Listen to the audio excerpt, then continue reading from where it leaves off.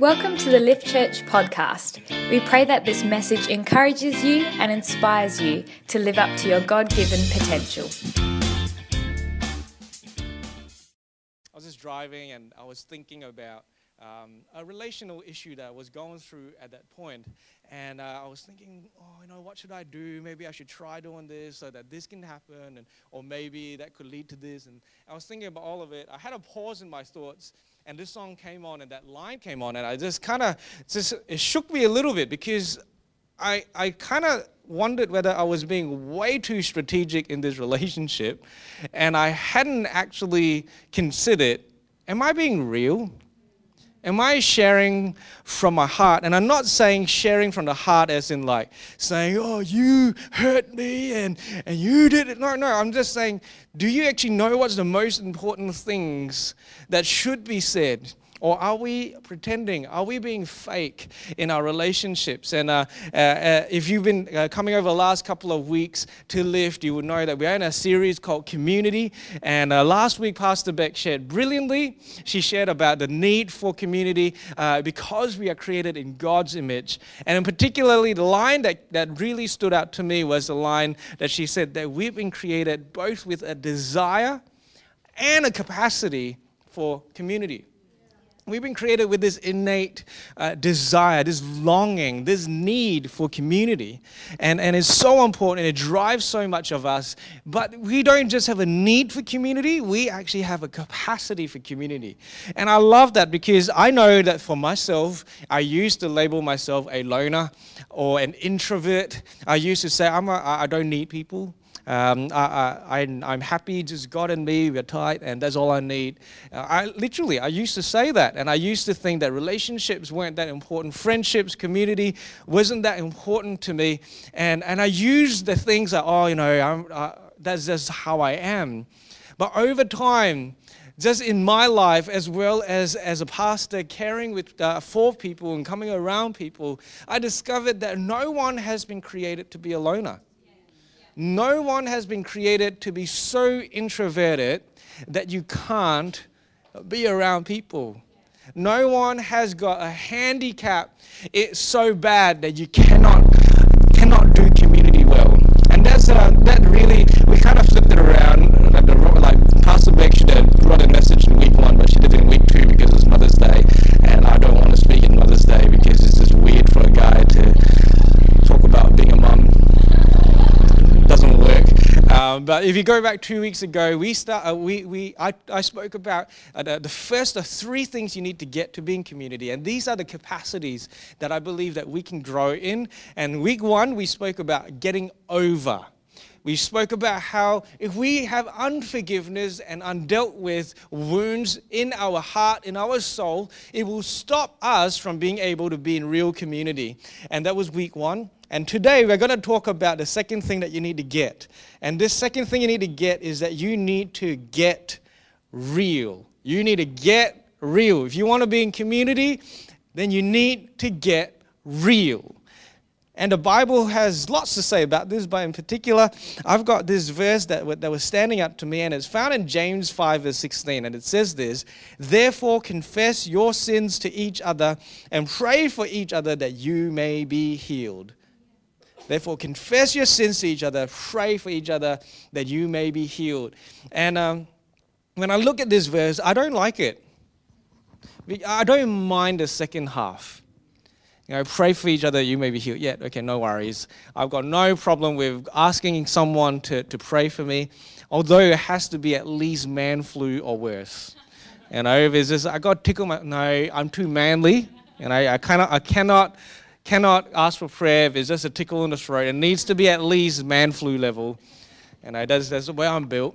But then we look at the other part of it, that is confess your sins to one another. And I'm kind of wondering, what is this all about? Are we kind of meant to have a confessional space, where you go on to one side and you say, Father, forgive me for I have sinned, and outline the stuff that you've done? Is this some kind of weird religious practice that us Christians are meant to be doing? And as I looked into this, I don't think that it's meant to be a religious practice. I think it's meant to be a practice that we do because it actually works. And it has to do with community. And when you look at this verse in the context of it, and it's James 5:13-16, when I was reading this, when I was getting ready for this message, and I read this, I saw it in a different light. It goes like this: is anyone among you in trouble? Let them pray. Is anyone happy? Let them sing songs of praise. Is anyone among you sick? Let them call the elders of the church to pray over them and anoint them with the oil in the name of the Lord. And the prayer offered in faith will make the sick person well, and the Lord will raise them up. If they have sinned, they will be forgiven. Therefore, confess your sins to each other and pray for each other so that you may be healed. The prayer of a righteous person is powerful and effective. And I used to read this in a very individualistic sense. If I am in trouble, I pray. If I am happy, I sing songs of praise. If I'm sick, I get prayer. But the more I looked at this, the more it was, is anyone among you? Among you. When you are gathered, and if someone is in trouble while you're in a community, hey, I need prayer. And then while you're in community, you guys have gotten really quiet this morning. It was like the fun song is over and you're like, oh, here we go. Is anyone among you happy? Sing songs of praise. I love this one. Let me tell you why. Because it gave me a new appreciation for why we do this corporate worship thing. You see, we can easily stay at home. You can watch Hillsong on TV. You can sing songs with a band that we would love to be one day, but we are not right now. You know, they have 5 guitarists. We have 1. And a little bit handicapped in that regard. So if you want to join the band, talk to Mitch. We need a few more band members. We're going to get to that level one day. But if you wanted just to sing songs of praise, you didn't need to come here. If you just wanted to have a good time in God's presence by yourself, you didn't need to come here.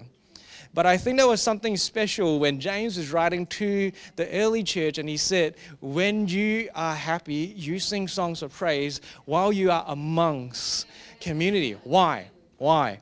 Because if you have got an answer to prayer, if God has answered your prayer, there's someone else in this room that is still waiting for that answer.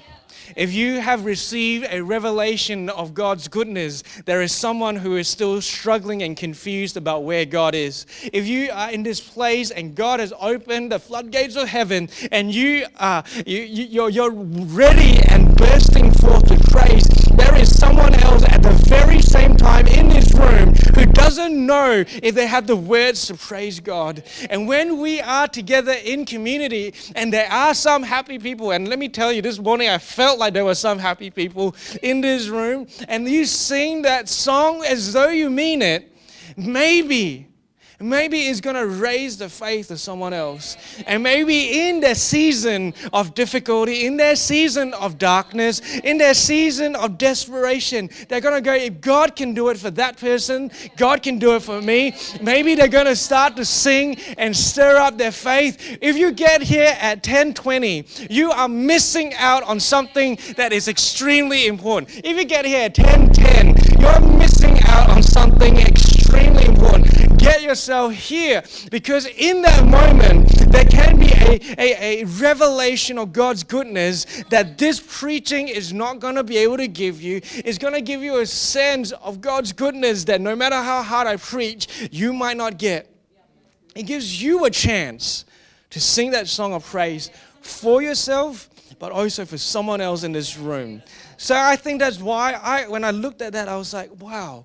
There's actually something powerful about corporate worship. There's something powerful about gathering together with people of faith, because I know that every now and then there is fear that creeps in. There is doubt that creeps in. There are situations that don't seem to be changing, and it's frustrating for me. And I need to know that God is still at work. And every time I come here, I know that God's alive, because He's doing something. So sing it louder. Yeah? Sing it stronger. get a little bit excited when we sing about God's goodness, about how He breaks chains, about how He sets people free, because He still does it. I know He does, and I know that sometimes we need to be reminded of that, and that's why we'll keep singing these songs. Get yourself here on time, because we want to build a community of faith. We don't want to build individuals of faith, we want to build a community of faith. Anyway, that's why we do worship corporately. And he goes on to say, if you're sick, ask for the elders to come and pray. It talks about something that I think is a bit lost in today's community, in today's society, and that is vulnerability. We've lost this ability to get open, to get naked about where we are at in our lives. We stop asking for help, and we start playing out scenarios in our head, and we try to make everyone think that we're okay. And then there are people that are dying on the inside but smiling on the outside, but you still stink of death. You can smell it. And the person's like, okay. Oh my gosh, what's going on? Beck's very compassionate. She knows that that's not real for me at all, but she's like, oh, maybe I'm just a good actor. You know, I heard recently that a person who has grown up in church was saying that they didn't even know if they've ever been themselves in church. How sad. We call ourselves a family, but this is a place that we put our guard up the most. What is with that? And you know, a little over 2 years ago, maybe it was about 3 to 4 years ago, I had this revelation that I was doing something that I really hated. And that was whenever a bunch of pastors or church staff would get together, you always get this question. Someone will ask, so how's things going? How's things going on your end? And I realized that it was an immediate response. You know, it's one of those things where you hit the knee and then it just does something. And it was a response. How's things going? Good. Good. Not just good. Not good. It's good. You need to do it with passion so that they won't ask any other questions. You know what I mean? Good. I said good when things were good, and I said good when things were not so good. I said good when there was progress, and I said good when I was stuck. I said good because good was a good enough answer to stop people from prying any deeper, so that I wouldn't say something wrong. I wouldn't have to be too open. And then I realized that all of us were doing it. And I was like, maybe that's okay then. But then I realized, like, why? Why am I doing this? And so I made myself a promise. I said, I'm never going to say I'm good unless I mean it. So if you ask me and I say good, it's literally because I mean it. It's a thing that I want to be conscious about. And what I realized, what I saw happen from there is that, some people did not want to hear a response to that question. They didn't. And they were a little bit like, ooh, I might as well have just said hello. But then in Australia, it's like, how you going? So when you say, how you going, it's like, you know, you need to have a response for that. And so I recognize that some people didn't want to. And this was the other thing that got me thinking, is that there were some that because I shared how I was going, they got a little bit, it's like, I'm better than you. Look at you, I'm actually achieving a little bit more than you. There's a little bit of competition going on, and it was a little bit ugly. And I realized that I did that to others as well. So I'm not trying to say, oh, look at those guys, what they did. No, I saw that, when someone opened up and they're struggling, it's like, ha, ha, ha. Yeah, I'm doing better. But then the other thing that I realized is that there were some that were genuinely interested in knowing that response. There were some that would actually follow up that conversation with a text message a couple of days later. Say, how are you going with that? How's that progressed? Has that changed? Has that gotten any better? It's like, I'm praying for you. I care for you. Let me know how things are going. Keep me updated. And I recognize people that I could build community with, real community with. I recognize that there was some that might not be ready for real community, and that's okay. but I recognize those that I wanted to do community with. And it's not really a thing about you need to be such and such in a way so that you can do community, but it's about really a hard effort to come clean, to come naked as it is, without those masks and those performance-y type stuff that stop us from having real community. And I believe that God is calling us to build community in a whole new way. Because when we confess our sins, when we let people know that we are in trouble, when we let people know that we are sick, maybe emotionally, maybe physically, whatever it is, maybe you will find that there's someone else that is willing to stand by you in that time of need. You know that there's the research keeps showing again and again and again, people that build community, that build social networks in their life live longer. They live with a greater satisfaction. They can steel themselves against stress and anxiety. They can fight against depression. So why is it that in this hyper-connected world we are so disconnected? Is because we are not the ones connecting. Our image that we are trying to put forward to someone else is the one that is connecting with someone else's image, and the images are kind of just having a little conversation, and I'm all the way back here. I'm receiving none of that support. I'm receiving none of that love and care. I am receiving nothing. Why? Because I have put forward an image rather than myself. But then I realized that in order to truly be real, I needed to fight against two fears. There are two fears in particular that I think capture most people. And these fears are fears that will stop you from being real. It will stop you from getting yourself into the interaction. It will keep forcing an image in front of you to stop you from being the one that is putting yourself out there. And I want to explain those two fears to you because I believe that some people here need to hear them. The first fear is the fear of being seen as lesser than. Is the fear of being seen as lesser than. Is a fear of being seen as incompetent. Is a fear of being seen as less worthy of praise. Is the fear of being seen as more broken. Is a fear of being seen as, oh, you're not that far along your journey. And oh my gosh, Christians, we need to get better at this. In the first 6 months of being a Christian, you're like, oh my gosh, I'm learning so much about God, and oh, I did that wrong, and I did that wrong, and I need to deal with that stuff, and all that kind of gear. And then 6 months later, it's like, oh, I can't go back to that place because then people will think that I haven't grown yet.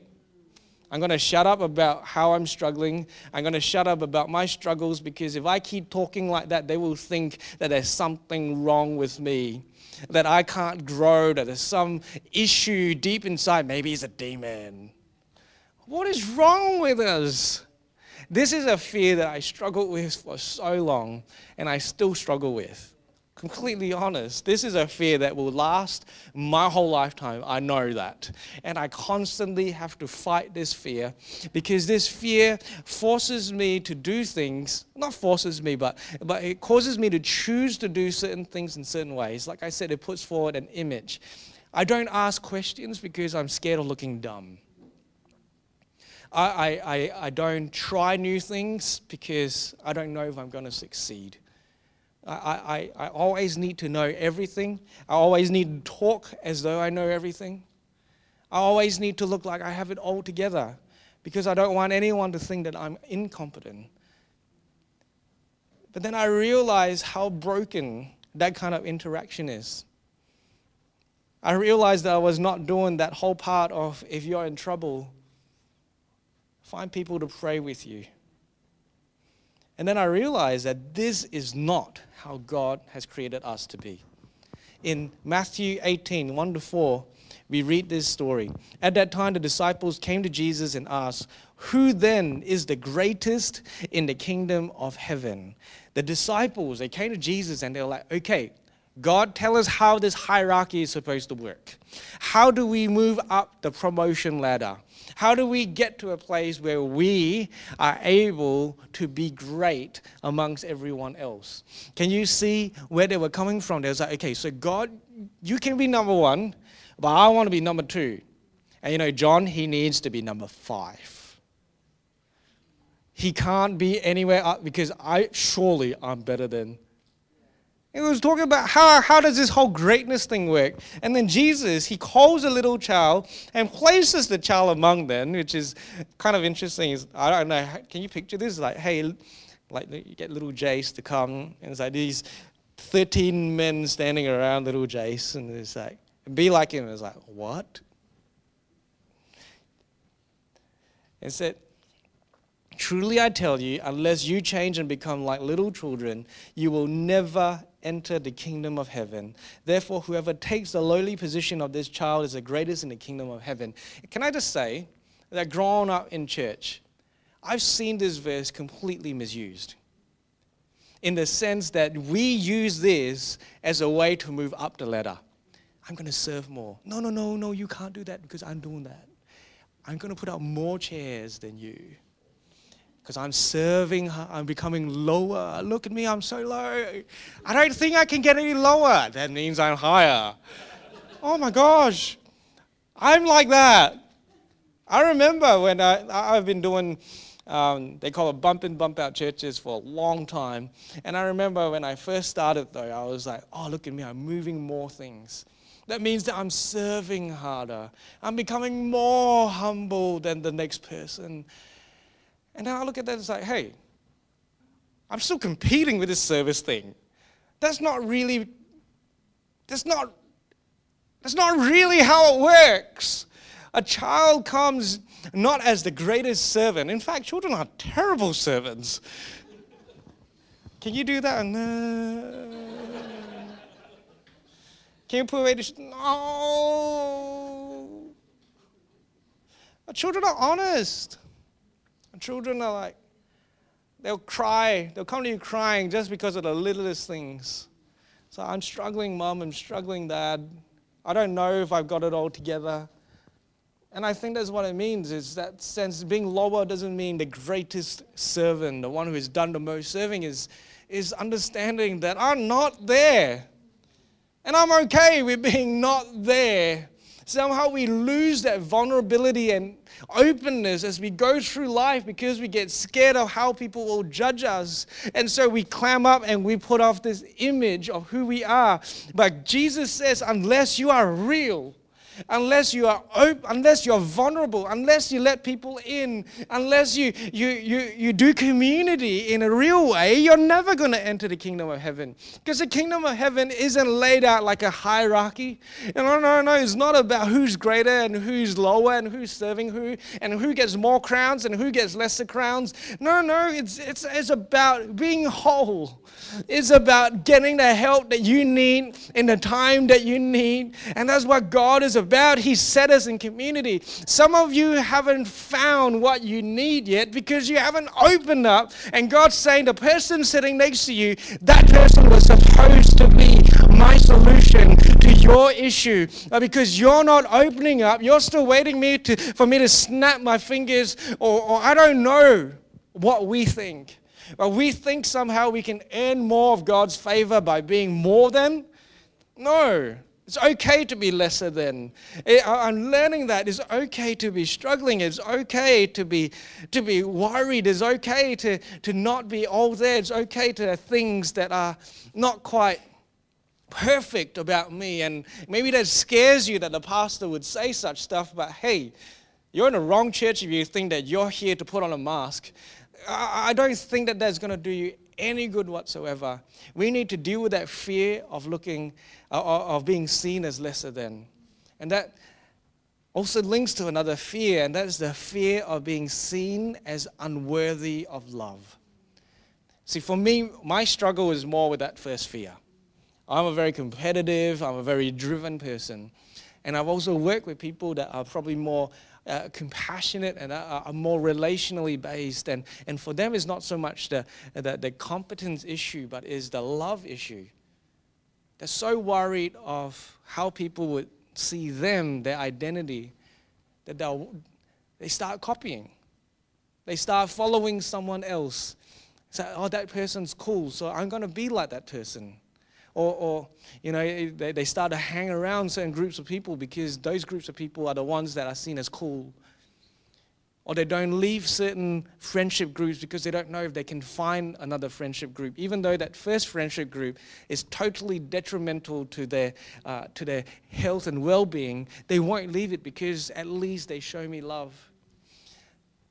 One preacher, Cy Rogers, he says this: bad love is better than no love at all. That is a driving force in our humanity, that just receiving that value from anyone, no matter what the cost is better than nothing at all. That's how we see it. And there's a fear that we have that stops us from being real with the people around us. But we need to realize that the more we live in that kind of a way, the more bad love we get in, and the worse we become, the worse the cravings become. We need to learn to deal with these two fears. And the honest truth is that to deal with those two fears, I don't think any of us can really do it. I know that I tried to fight, to look competent for ages, and there was always something that wasn't quite there. And I know people that try to be as cool or be as whatever, and still finding that there wasn't enough approval, there wasn't enough affirmation in their life. They couldn't fight those fears by trying to gain any of those things. And I realized that in my life, that the only way to deal with those two fears, is to get real with God. It's not just God, but it's to get real with God. It's to come to God and say, I've blown it. It's to come to God and say, I'm not perfect. It's to come to God and to say, I don't know why I'm still not there yet. I really want to, but I'm still not there yet. Can you help me?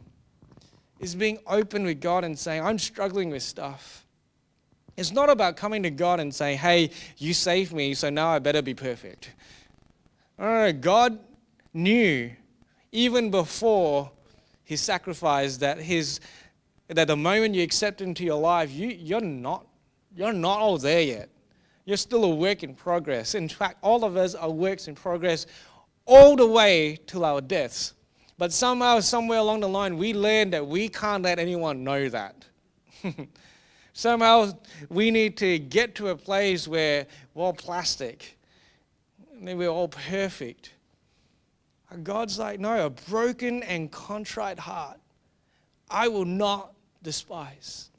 Can you hear that? A broken and contrite heart, I will not despise. That is God's heart. He's like, I don't look down on you. In fact, I welcome it. I welcome you in your greatest brokenness. And in fact, this is God's promise that in our weakness, His power is made perfect. In fact, God has understood how our humanity works so that He is not just willing, but He knows that He's at His best when we acknowledge that we are not there.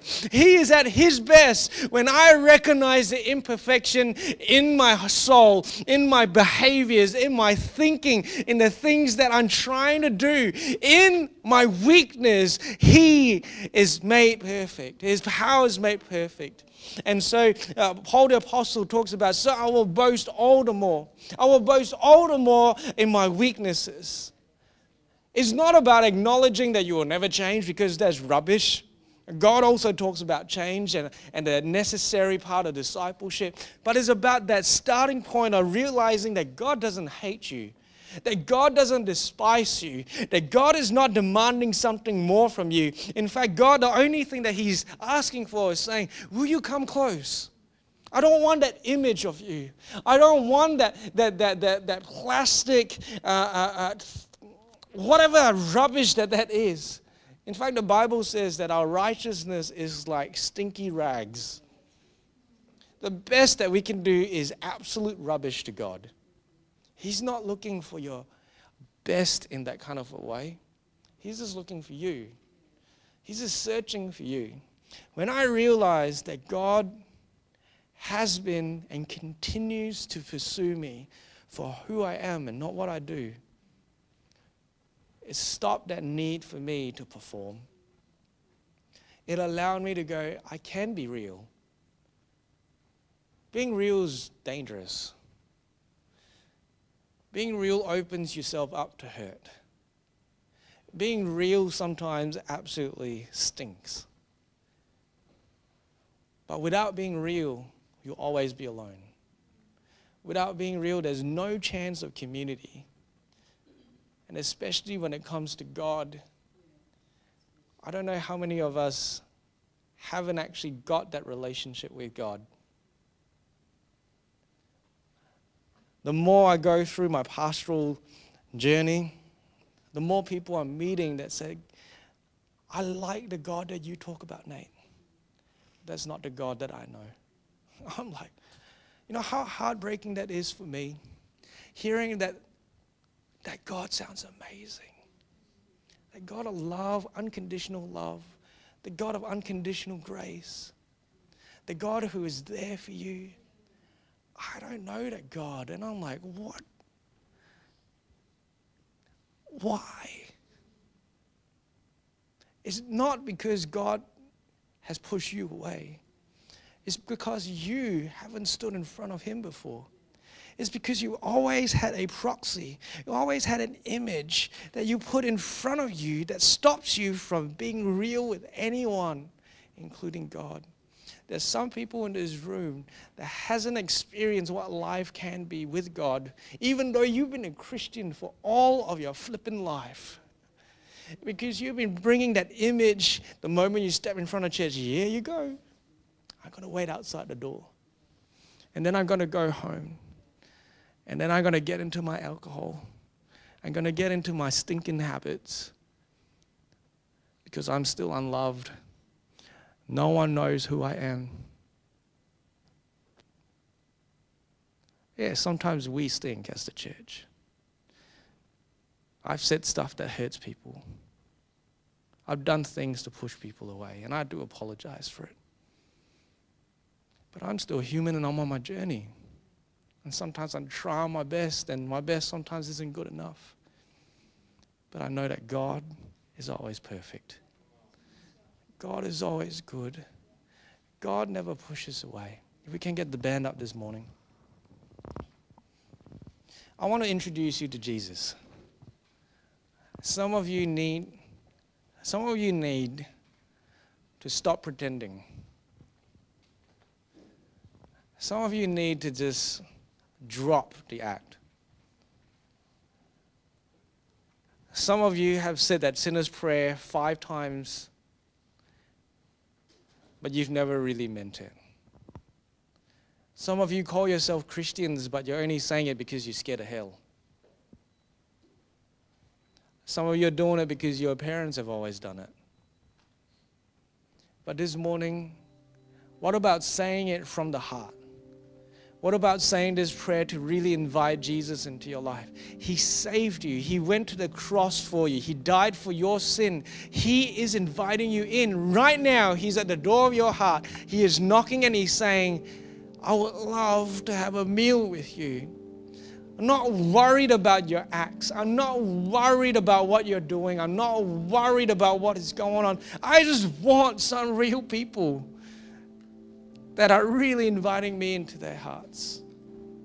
And so at every head bowed, every eye closed, why don't you say this prayer with me? Dear Heavenly Father, I know that I have sinned. I know that I'm in trouble.